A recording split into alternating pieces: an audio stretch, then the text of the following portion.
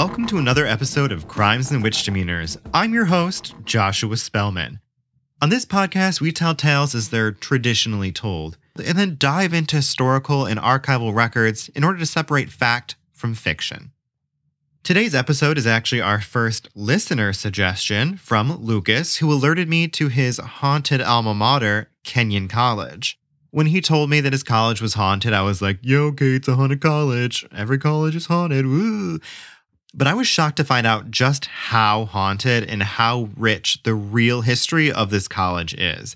I am so sorry for doubting you, Lucas. I apologize. There's absolutely a reason why Kenyon College always makes it onto the top of listicles touting America's most haunted colleges. Because it is. Located in Gambier, Ohio, Kenyon College was founded in 1824, which has given it ample time, 197 years to be exact, to collect its fair share of ghosts. This college, though it has a great reputation as an elite school, seems to have gone through its rough patches. A fraternity initiation gone wrong, a destructive dormitory fire, an elevator shaft incident, a car crash, and a diving accident are just some of the misfortunes to plague this university's past. In fact, one of these tragedies nearly destroyed its reputation, causing enrollment to plummet. And just as the college began to recover, another catastrophic event threatened its continuation once more. Today, we'll investigate all of these tales. But first, let me tell you the alleged story of Kenyon College's most infamous tragedy. That of poor Stewie Pearson.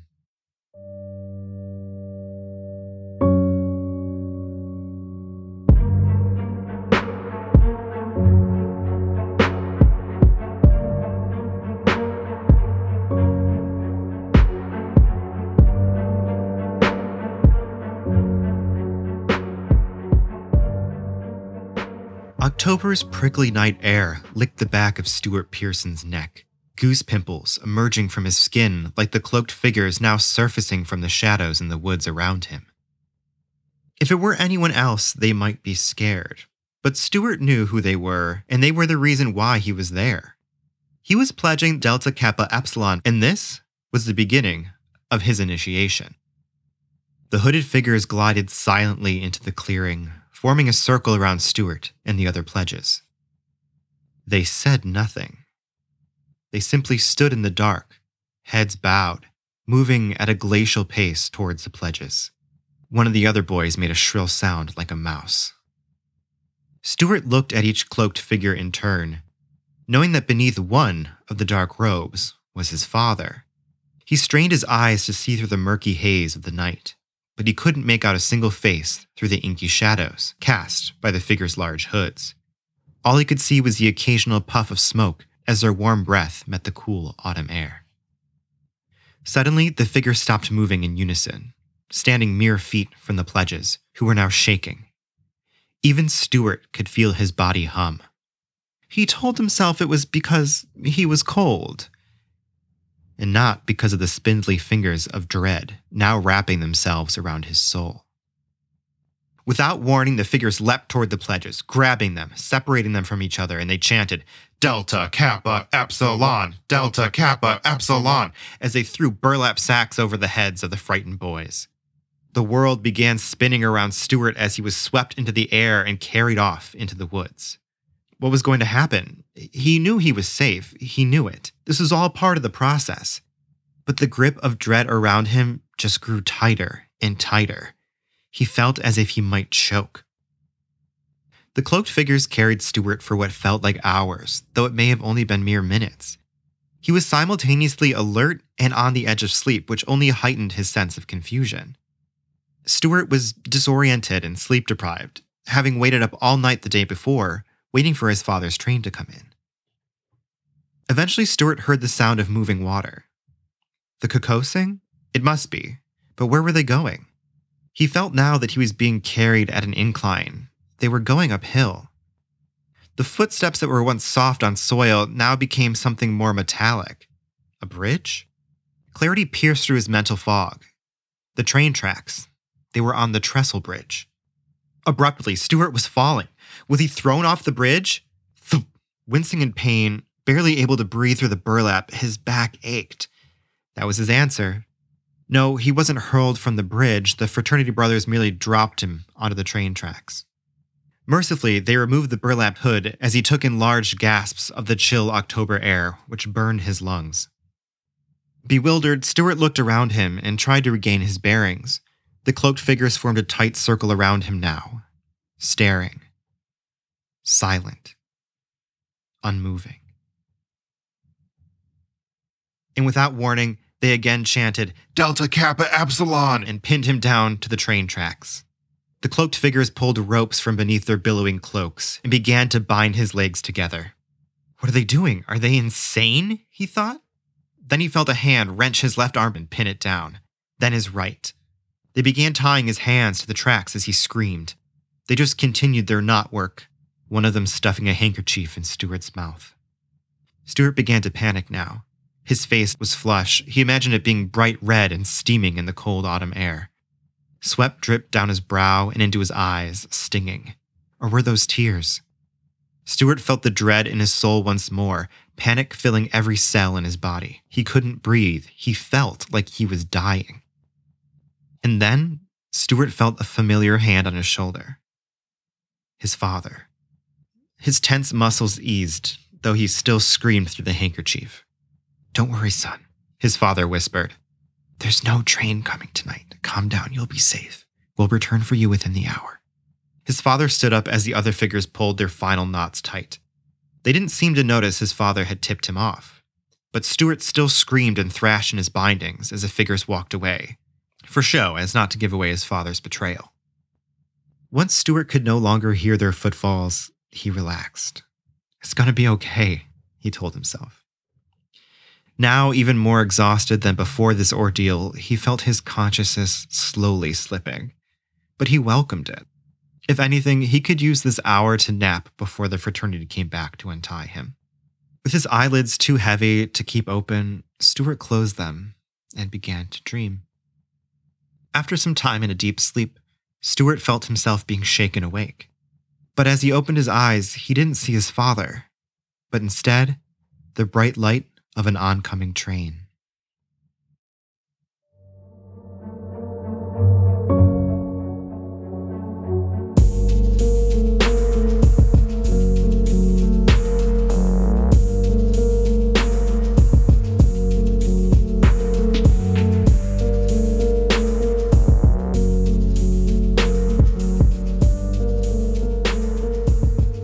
If it wasn't obvious to you, poor Stuart Lathrop Pearson was struck by a train.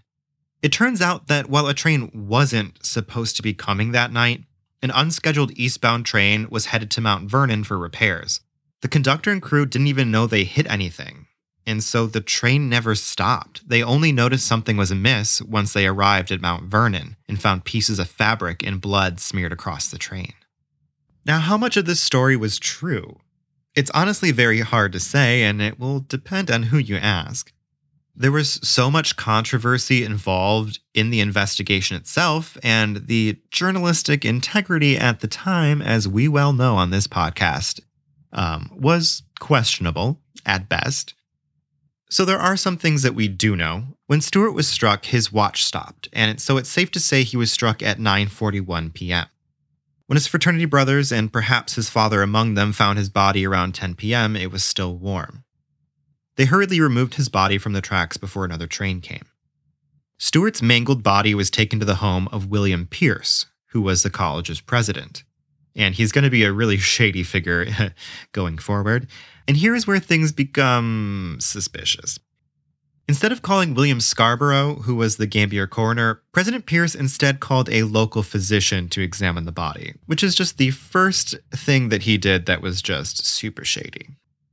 The next thing that undermined any hope of investigation into this incident wasn't President Pierce, but instead Stuart's father, Newbold Pearson, who arranged for a special train to transport his son's body home before the sun even rose the next day.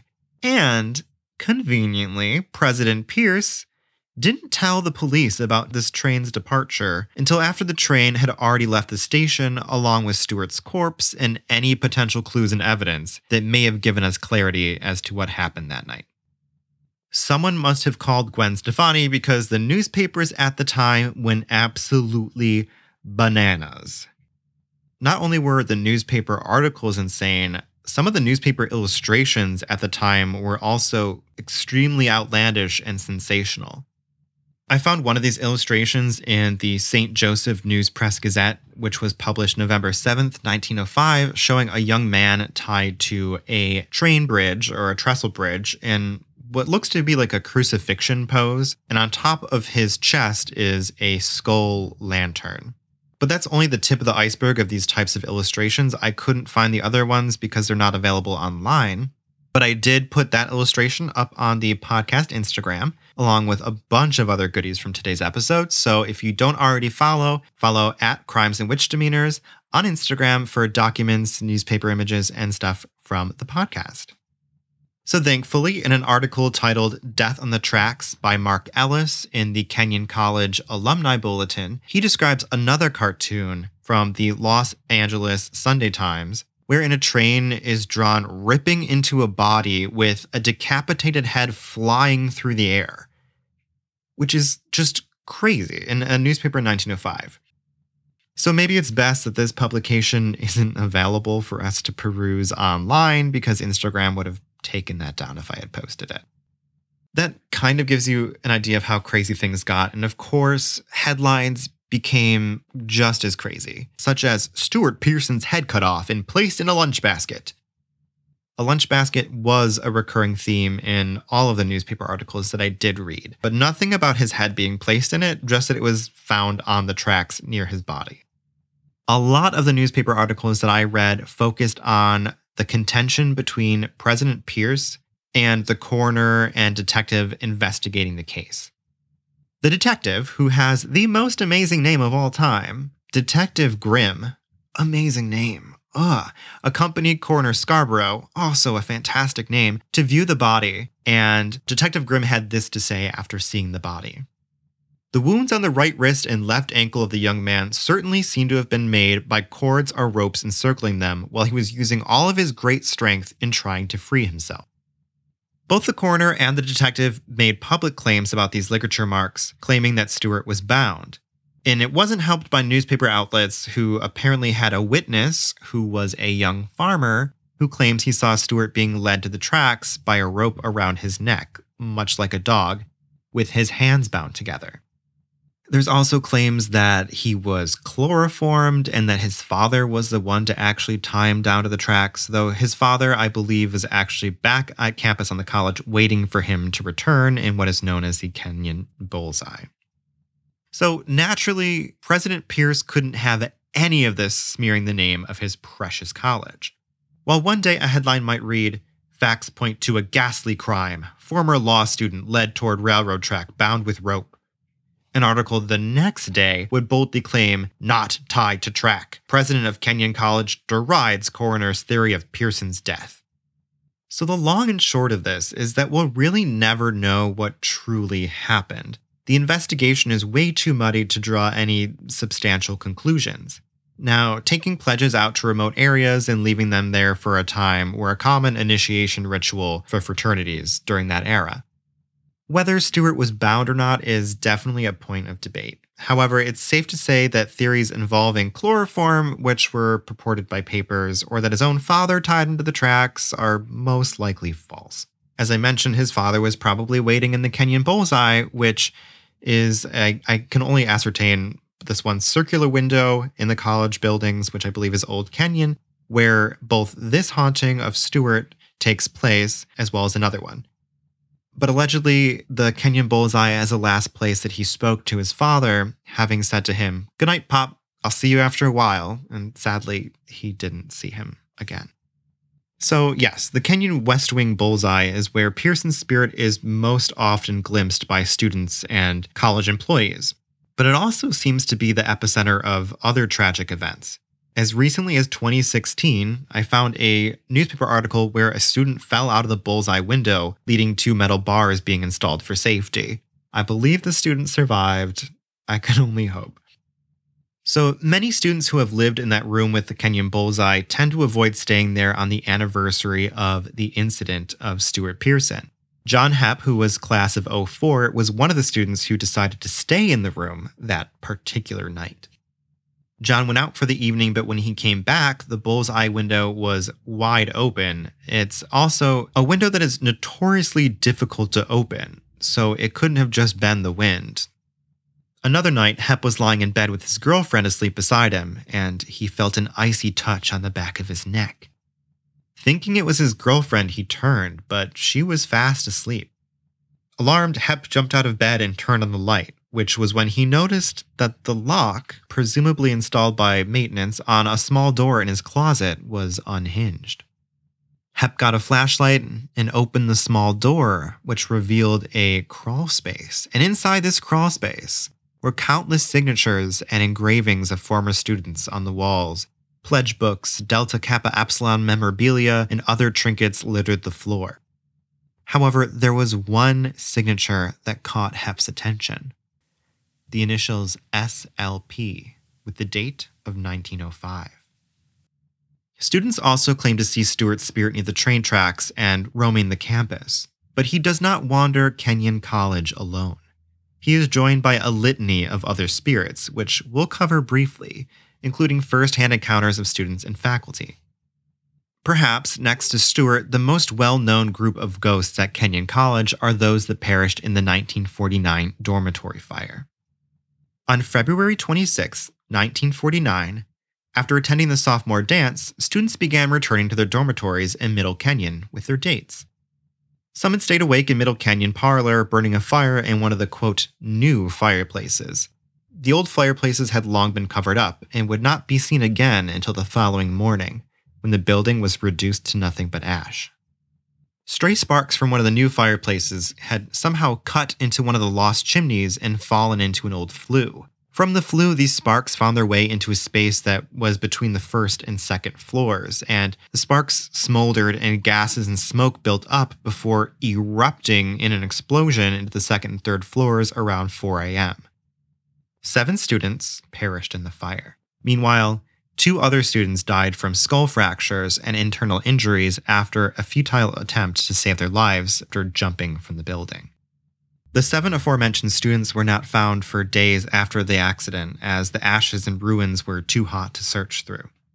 Ernest Awaji, Edward Brout, Albert Lewis, Martin Mangle, Jack McDonald, Mark Peck, George Pincus, Stephen Shepard, and Colin Woodworth perished in the fire. The building was eventually reconstructed from scratch and was nearly identical to the original structure. Since the fire, numerous reports of ghostly apparitions and phantom sounds have been heard. People have heard poundings on their doors and cries of, "Get out!" Or one individual who heard a knocking on his door and someone screaming, "Ed, wake up! Fire!" It turns out his room had once belonged to Edward Brout. Now, this is my favorite sighting in regards to the ghosts of the fire.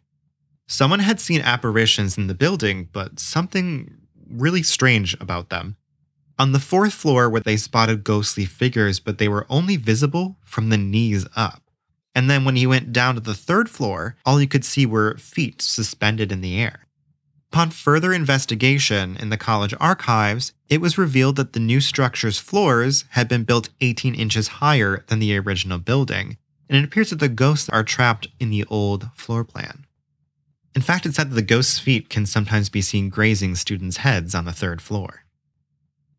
Now, I did mention the University Archives, which actually has a folder in their collection dedicated to the hauntings of the college. College historian Thomas Stamp states that the college's, quote, haunted reputation is relatively a modern thing, and that, quote, the ghost stories are certainly fun and potentially scary, but most of the stories are questionable, end quote. Conversely, I would argue that the stories that are most well-known and documented are indeed rooted in absolute fact. I will, however, give it to Thomas Stamp that some of the ghost stories are purely legend, while some are real but have been embellished by the students over the years, as Kenyon's reputation for being haunted has become a major draw or deterrent for potential students. A Reddit user expressed concern in the R. Kenyon forum about the college's reputation for being haunted and wanted to ask current and past students if they believed it was or not. There's a bunch of answers, but here are some of my favorites. Yes. That's it. Very concise. Got it. And then my other favorite is, let me put it this way. I, like you, really don't believe in magic or the supernatural. That being said, if anywhere is haunted, Kenyon is. Another student states, a buddy of mine and I decided to stay in a dorm where a murder-homicide occurred. The girlfriend apparently stabbed her boyfriend and tried to hide the body in an elevator shaft. After that, she took a plunge out of her 7th-story dorm window. And then this person goes on to talk about a ghostly encounter of a window on the 7th floor slamming. Now, this story, at least this version, is largely almost completely fabricated. The real story, however, does involve an elevator, but that's about it. In 1979, a pair of friends were coming home to Caples, the dormitory, from a party late one night around 2:30 a.m. Now, one of the friends decided to take the stairs up to their room, while the other opted to take the elevator up to his girlfriend's room. The elevator ended up getting stuck between the 7th and 8th floors, and the student pried the doors open and attempted to jump to the floor below. Unfortunately, he missed, and he fell down the elevator shaft. His body was found by a security guard the next morning, and he was pronounced brain dead on the scene. He later died of his injuries in the hospital. Now, I do know the student's name, and I do know a lot more details, but since this is still relatively recent, I just want to respect the family and their privacy, and I'm not going to talk about names and whatnot. That's why on this podcast, it's very history-based, because true crime and whatever from modern, current era, or within the last 60 years, it bothers me because a lot of these people still have family that are alive, and this is a very real experience for them. So just keep that in mind. It's not my place. Anyways, I digress. Back to the ghosts. Many women in Caples experience waking up in the night with someone on top of their chest, or the feeling that someone's sitting on their beds. Not very exciting. Pretty par for the ghost. Pretty par for the ghost. Wow, put that on a t-shirt. However, the best story about Caples' ghost is recounted in Wendy McLeod's article, The Haunted Kenyon Tour in the Kenyon College Alumni Bulletin. In the summer of 1995, after all the students had gone home for the summer, there was one very eventful night in Caples. Safety officer Dan Turner was working this night, and he was told he should keep an eye on Caples in particular, because lately showers and lights had been found on while there was no one in the building. So it could have been a squatter, it could have been someone might have been staying there illegally. Around 5 a.m., Dan got a call from dispatch over his radio. All units to Caples! The switchboard operator had received 3 calls in succession from rooms 511, 611, and 711, respectively. Each phone call was the same, the sound of a woman screaming into the receiver and hanging up. The switchboard operator said these noises were decidedly human, and it wasn't a fax machine or a modem or anything of the sort. It was definitely a human woman screaming. So Dan Turner was the first to arrive at Caples, and he waited for the others to arrive. He positioned himself so that he could keep an eye on both entrances so that he could see anyone exiting or entering the building. Once the other officers arrived, one of them stayed in the lobby while the remaining ones searched every room in the building for an intruder. And after they checked a room, made sure that it was empty, they would lock it behind them so no one could re-enter the room. In fact, they were so thorough in their search, they even checked the trap door that led to the roof and made sure that it was properly padlocked. And after searching, there was nobody in the building. They had found a shower that was running on the 5th floor, and it was so hot that steam was wafting out into the hall. The officers searched the 3 rooms where the calls had originated, and they found the lights were on in each of those rooms, and the phones were unplugged. So the officers plugged the phones back in, turned the lights off, locked the doors behind them, and prepared to leave the building. But before they could begin to leave, the switchboard operator received another call, just like the ones before, scream and all, from room 811, which the officers had already checked, turned the lights off, and locked behind them. So one of the officers rushed over to room 811, and the light was turned on, but the door was still locked. Convinced that there was someone in the room, he unlocked the door and found nothing. But the phone in this room was also unplugged. Before the officer could even voice his confusion over the radio, he heard the elevator begin descending. The elevator in the building stays on the last floor it visited and will only move if it's called to another floor. So the officer asked the others if they had called for the elevator. Negative. So who was going down? All the officers began racing down the stairs to catch the perpetrator. When they reached the ground floor, they found that the officer who was supposed to be in the lobby was standing outside with his face pressed against the glass. He told the others he was outside because he wasn't going to wait for the elevator door to open by himself. But no one had come out of the elevator, and no evidence of a person being there was found that night. The incident was officially listed as, quote, an unexplained event in records. Now, this story is still rather modern, so it's interesting that so many legends and misconceptions surround it. I did find a copy of the college newspaper from the time of the incident, and it goes over the mystery surrounding the events of that night. This article tries to explain in very minute, minuscule details all the possible ways that the accident could have happened, complete with diagrams of how the elevator was stuck and the boy's possible rationale for doing what he did. Because none of it really makes any sense. Like, why did he try and drop to the 7th floor when the 8th floor was easily and safely accessible above him? Why did no one hear him scream? Was he unconscious by the time he fell? Why was his coat stuck in the doors of the elevator? None of it makes sense, but long story short, it's a mystery. All I can say for certain through my research into this accident was that the murder-suicide theory by the Reddit poster is completely debunked. That's just a total fabrication. So some people do suspect that there was foul play involved, others think it was a prank gone wrong, and others just believe it was a tragic accident. And you would think, oh wow, you're done with the ghosts, right? No, there's more ghosts, but I'm running out of time. So we're gonna do a lightning round. Kind of. There's nothing that I do that's actually a lightning round. Well, not this joke. Okay. Anyways, there's a ghost in Schaefer Dance Studio, which was once Schaefer Pool, and it was known as the greenhouse because it has this glass roof. So versions of this particular story vary, but essentially the gist of it is an Air Force cadet during World War II died in a diving accident, which led to the removal of the diving board. Some accounts say that he bounced too high off the diving board, broke through the literal glass ceiling, broke his neck, and drowned. Other versions leave him decapitated by the glass of the roof, and either way, man, dead, diving board gone. That's the gist of the story. Sightings include ghostly wet footprints leading to the locker rooms, despite there not being a pool in the building for decades. Schaefer Dance Studio is known as the creepiest place on campus to safety officers and maintenance workers, so I guess it just has this air of creep about it. So the truth of the story. So Kenyon College during World War II did host cadets enrolled in the Air Force meteorology program, but there are no records of any of them dying. The 3-tier diving board was removed in the 1950s, but not because of an isolated diving accident or death or murder. No, it was removed because the new coach discovered that the pool was only 9 feet deep in the deep end instead of the required 12 feet.